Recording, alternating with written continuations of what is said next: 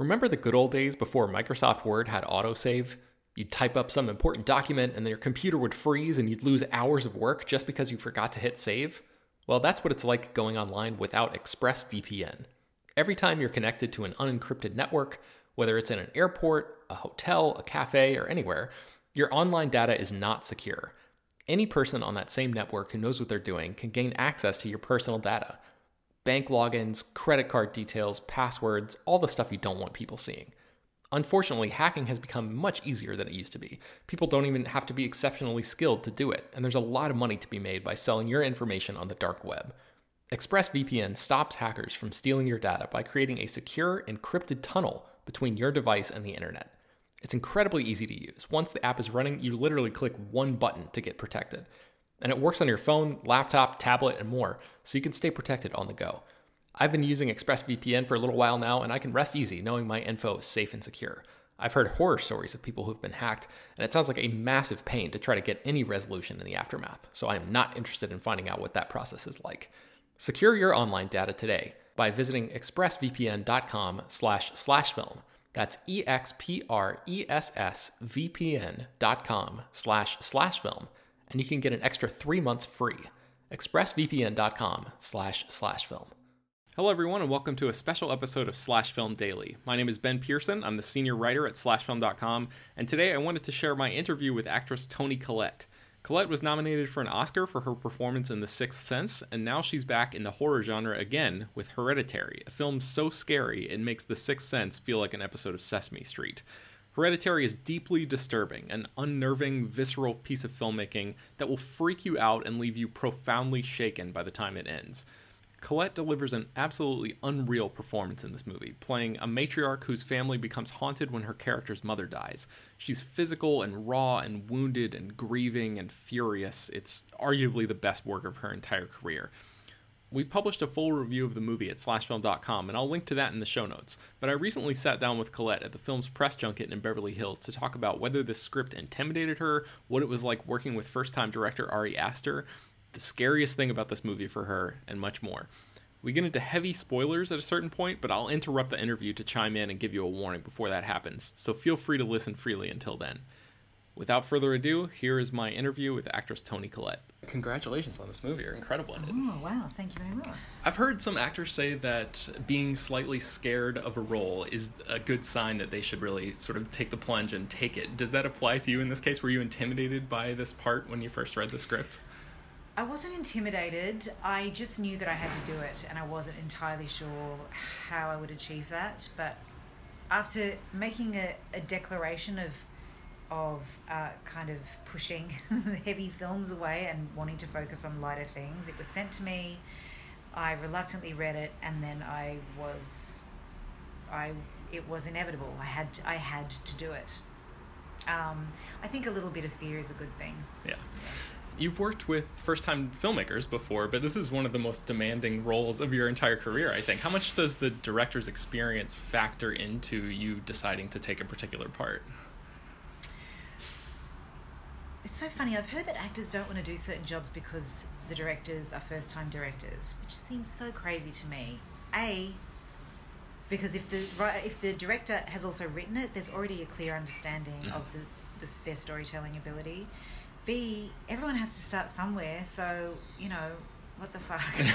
And C, it's kind of a wonderful thing because they're not set in their ways yet. It's going to be beautifully collaborative on a good day. Right.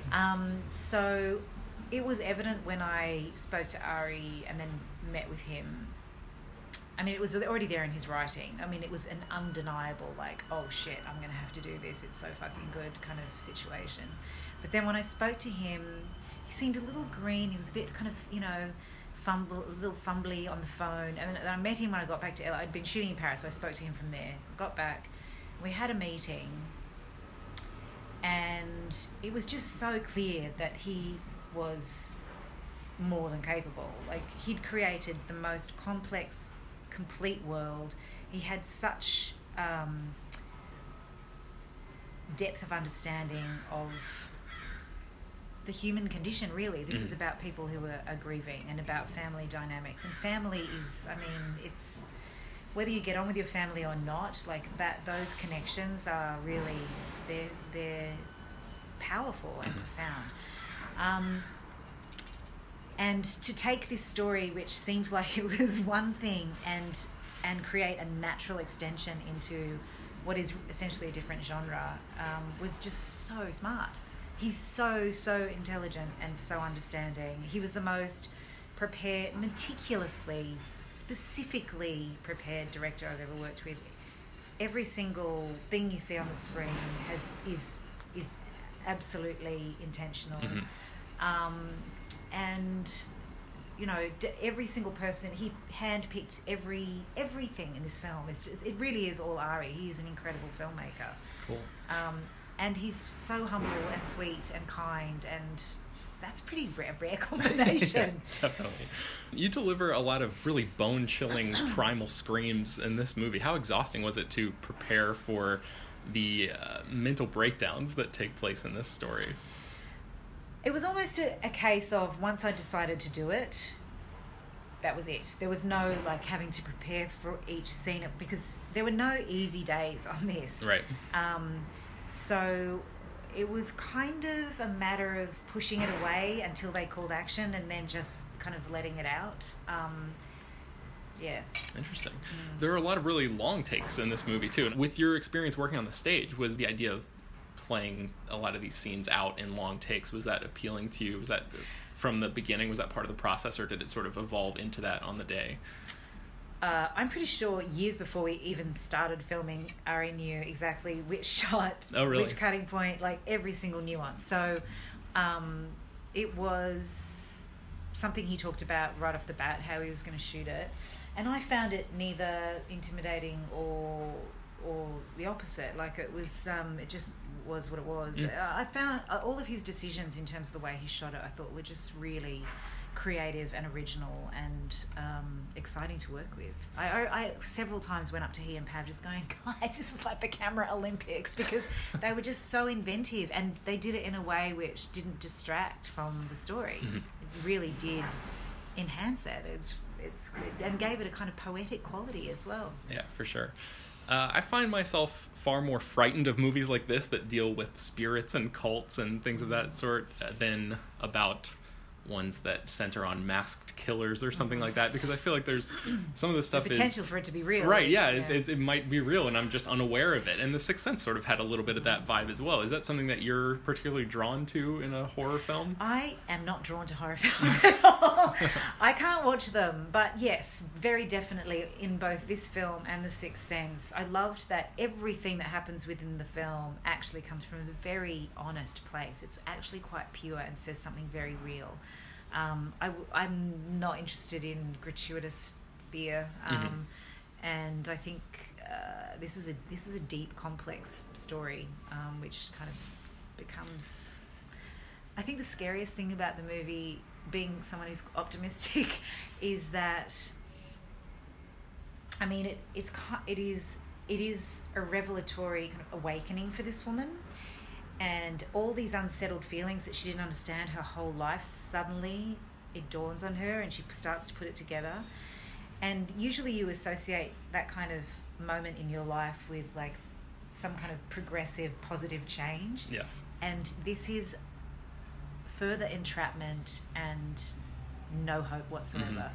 Yeah, as well bleak. As complete betrayal. And it is, I think that's the scariest thing. There is no hope.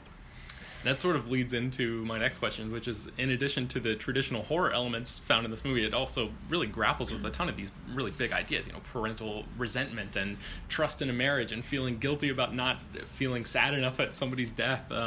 Were there any, which of those aspects or any others that, were there any that I guess that you connected with more than others when you first? I loved all of them. They all seem somewhat contrary and yet very real and probably very common. I think the idea of motherly love is an ideal actually now, because relationships are complicated, people are complicated, and hormones are complicated, and there are certain things expect from mothers, which seem to be quite archaic now. And I love that within this film there are very, very individual, real responses from my character, and that she's not just this kind of two-dimensional woman. Like, she is at times incredibly unlikable, and I like that. Yeah. Hey, it's Ben from the present. Just wanted to drop in and issue a massive spoiler warning. Like, seriously, this is a huge, huge spoiler warning for something that happens in Hereditary. If you've enjoyed what you've heard and you have any interest in seeing this movie and haven't seen it yet, I would highly, highly, highly recommend stopping the episode now, going to check out the film, and then coming back and listening to the rest, because for real, last time, this is a spoiler warning. All right, here we go. Can you tell me about the scene at the end with Annie sort of on the ceiling of the attic and when she's sawing through her own head? I mean, like, I lost my mind in the theater. Was that you up there? Did they make a bust of your head? How did that... So what was that like on the day, shooting that? It felt like another film, to be honest. Really? There was nothing, like, particularly unnerving about how, like, unsettling that was? Or is that just the filmmaking coming through? On the day, it was fine? On the day, it was just kind of strange and quite funny. Really? Because it was so distant from everything that we'd been doing that was really, really grounded in something very real. Yeah. I mean, it's obviously horrible. And there was a whole kind of prosthetic that was made for me, and I really did have a piano string. And Ari was very... one thing I really love about the film is it's got its own rhythm. It's not trying to, you know, pander to people and please people. It just is very confident, has its own rhythm. And even the sound, it's very specific, and it was all something that Ari was creating and aware of, and it's all intentional. And as I was pulling the piano string, he would go, now, until it started to speed up. And then, obviously, afterwards, they added the sound of it falling to the ground off my body. And so I didn't quite lose my head. But, yeah, it was a strange one, because even though I love the ambiguity of the maniacal quality that my character starts to...